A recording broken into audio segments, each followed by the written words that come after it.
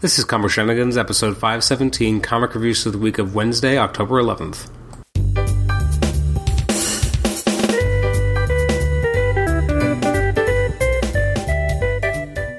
Welcome to the Comic Shenanigans podcast. I'm your host, Adam Chapman, and this is episode 517. It's a reviews episode for the releases from the week of Wednesday, October 11th, and as we speak, I'm actually recording this on October 12th, which for most people won't matter at all, but for me it means I'm finally ahead of the curve. This episode's going to come up before the comics from the week of the 18th come out. I'm super excited about this, much more than I should be.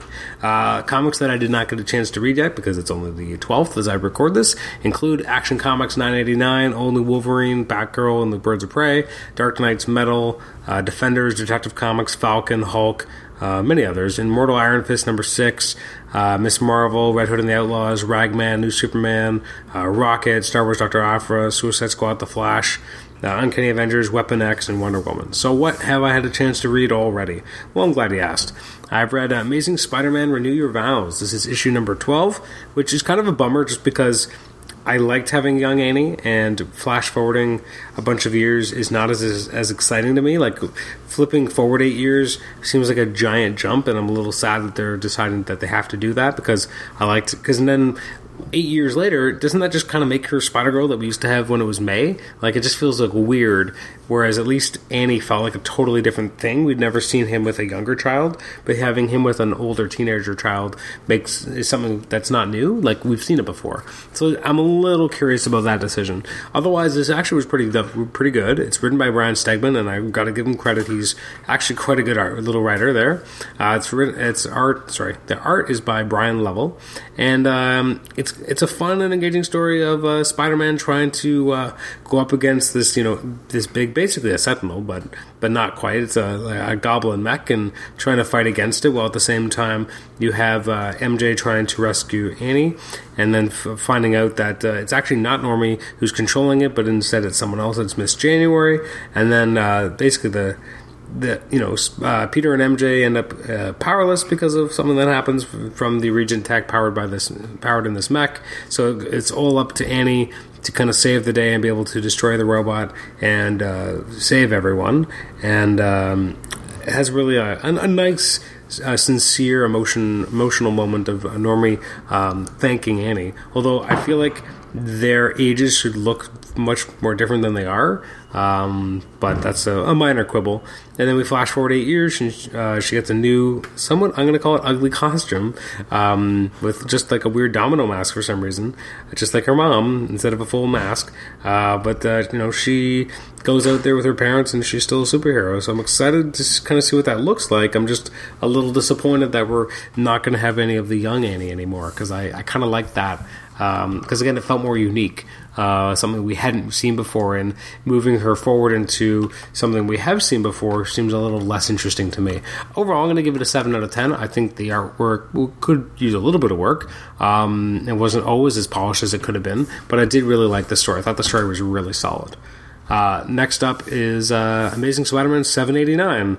Now, I can't remember who it was, and I am so sorry, because I feel like it was Tim, but a listener let me know that I guess they were listening to the backlog, and I'm so horrible that I can't remember exactly who it was now. I'm pretty sure it was Tim Riley, who let me know that there was an episode on Dying Wish, I believe, that I did with Paul Scoraz and Nathan Struck, and I was saying how I was pretty sure that when they eventually went back to the legacy numbering, that they would totally use Superior Spider-Man, and Paul was like, nope, not going to happen, and they totally did, so suck it. Although the one thing I really disagree with is that the fact that they used the Secret Wars Battle World tie-in of Renew Your Vows as part of this legacy numbering, that I disagree with wholeheartedly, because that doesn't make any sense. It's like, at least Superior was still set in the 616 and continuing the adventures of like kind of the Spider-Man body during that period, whereas Secret Wars was something completely different and then spun off into its own book. So it just really bugs me that it's being included as part of this legacy numbering, but I digress.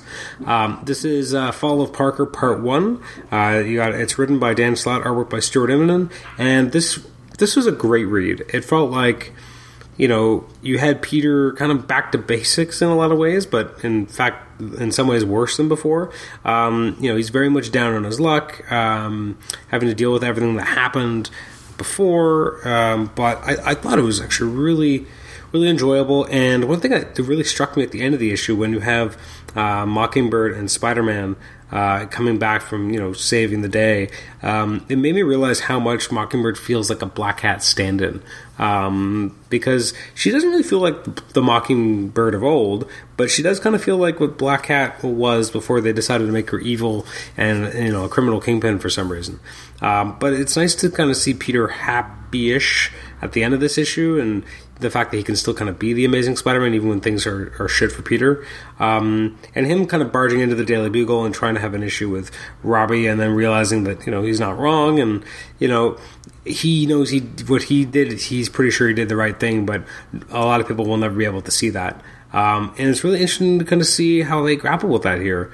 It felt like Dan Slott didn't take the easy route out, and what I also liked here is that we get to see more of the supporting cast, which is sometimes feels like a rarity these days, but it's a big strength of the Spider books, and the fact that you have Liz and Harry kind of rekindling their romance, I thought was really interesting. And even though Liz feels like such a light years different character than she used to, it's interesting to kind of see her and Harry kind of being back together, and this was really enjoyable. And the artwork by Immonen is it's so good, it's so on point, it's so well done, and then the colors by Marte Garcia are just so vibrant, and they shimmer off the page, and they really bring this book to life, and that's something that is important as well. It really gives a certain vitality to the book. I'm going to give it a 9 out of 10. I thought this was a really strong, really good issue.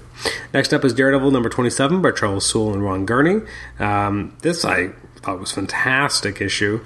I get to learn a little more about Blind Spot's history, what kind of happened to him after he kind of disappeared, what's going on with Daredevil, how long he's been kind of captured, and I mean, there's one issue left in the storyline, but this has just been so packed.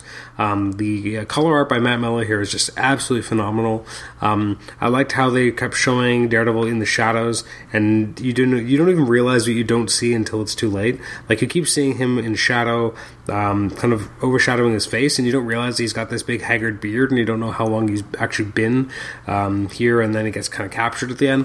This was phenomenally well done. I'm going to give this an 8.5. I thought they just knocked this one out of the park. I'm actually being maybe a little too thrifty here. I'm going to give it a 9. This was a solid read.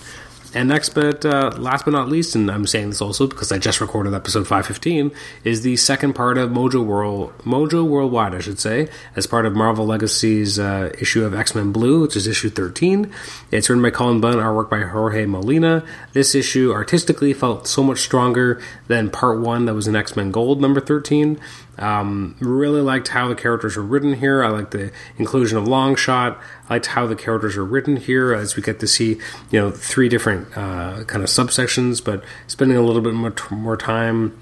Actually, I guess it was a fairly good split, and we got to see a little bit more of Mojo himself here. And I liked having a Longshot as well. Kind of re-envisioning what he's doing right now, I thought actually made a lot of sense and felt correct. I'm excited to see them going up against this version of Magneto and seeing what that's going to look like. Really, really dug it. I mean, I think everything I read this week was pretty good. The only thing that was a little weaker, relatively speaking, was Renew Your Vows. But X-Men Blue number 13, I'm going to give that an 8. So that's everything that's come out on the 11th of October.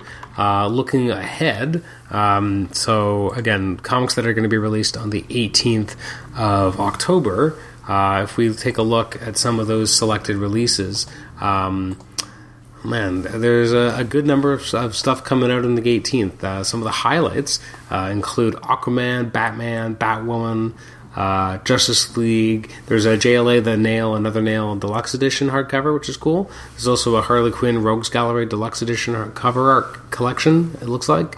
We've got new issues of Nightwing, Super Sons, Titans, Wildstorm, Wonder Woman Conan. What else have we got?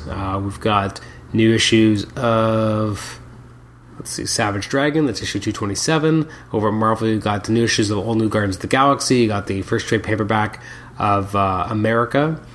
which was really, really well done. I thought it was such a great first arc. You got the Black Panther crew trade paperback, We Are the Streets, which I actually thought was pretty enjoyable. You have the Cable 150, which is first chapter of its legacy numbering. You got the Champions 13, which is continuing the Worlds Collide storyline. You got Deadpool versus Old Man Logan, Doctor Strange, Generation X. You got Incredible Hulk, 709, so it's part of the legacy. I think that's the Return to Planet Sakaar storyline. You got Invincible Iron Man 593. You got the first trade paperback of Jean Grey called Nightmare Fuel. We've got Peter Parker, The Spectacular Spider-Man number 5. Mighty Thor 700, that's a big one. That's the Death of the Thor storyline, so I'm excited to see what that's going to be, as well as the legacy issue of Luke Cage, which is 166. We got Spider-Gwen 25, as well as the fourth trade paperback of Spider-Gwen, and then we got Thor, Gods and Deviants, and Thor Ragnarok trade paperback. So with the upcoming movie release, of course, we're going to get some Thor trade paperbacks, and then we have a new issue of Venom, as well as the next chapter of the Mojo Worldwide storyline is in X-Men Gold 14. So that's some of the highlighted releases from next week, which will be the 18th of October. You can email me at comicshenanigans@gmail.com, like the show on Facebook, rate and review us on iTunes, subscribe to us on iTunes, and also listen to us on Stitcher. Thanks again for listening. We have some great stuff coming up in the coming weeks. Conversations with Howard Mackey, with Alex Sinclair. We're going to have spotlights on the Thor Ragnarok and Justice League films, so a lot of good stuff coming up. So hopefully that'll be a very enjoyable series of episodes. So thanks for joining us for this episode 517. We'll catch you next time. Bye-bye.